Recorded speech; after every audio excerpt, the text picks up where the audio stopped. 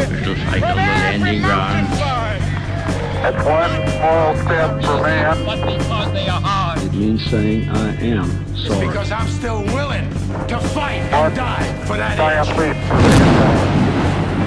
This is LeadershipHistory.com. In March, the Sangamon River flows a cold and circuitous route of 246 miles through birch-lined banks, dusted with frosted silver between Peoria and Springfield, Illinois. In that wintry month of 1832, the steamer, christened the Talisman, waited in the shoals.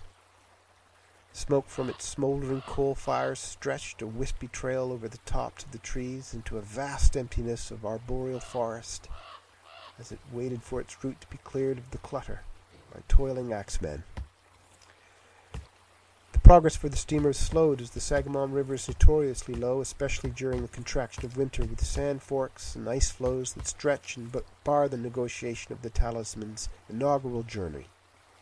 This would be the first steamer boat to ever achieve the feat.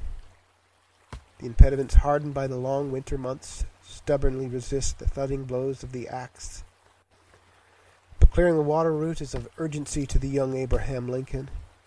He knows the navigation of this river system offers the best hope of wresting this wilderness frontier from the clutches of poverty and the perceived dangers of the Sauk and Meskwaki Indian tribes.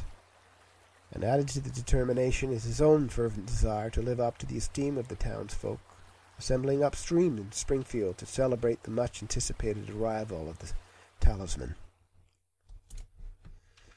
This image of Abe Lincoln waiting in the slurry ice water to chop a passage for the ship of progress casts a glimmer of illumination on the determination of this young man to clear the way for progress, industry, and the elevation of himself and those in his community up from the confines of what would otherwise be a backwater at the time. It is a breathtaking illustration of his natural endowment for leadership, physically hurling himself into the cold of the February river bank to clear a route for what at that moment was the last best hope for his adopted town of New Salem.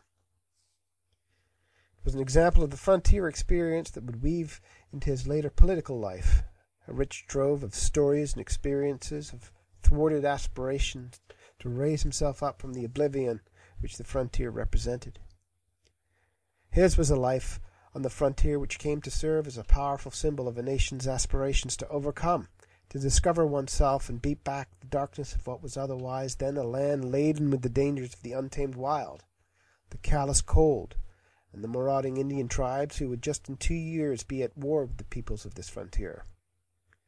Through his own authentic participation in the struggles of his community, Lincoln's experience reflected this larger symbolic personal and national aspiration that tapped a common chord and propelled him to lead.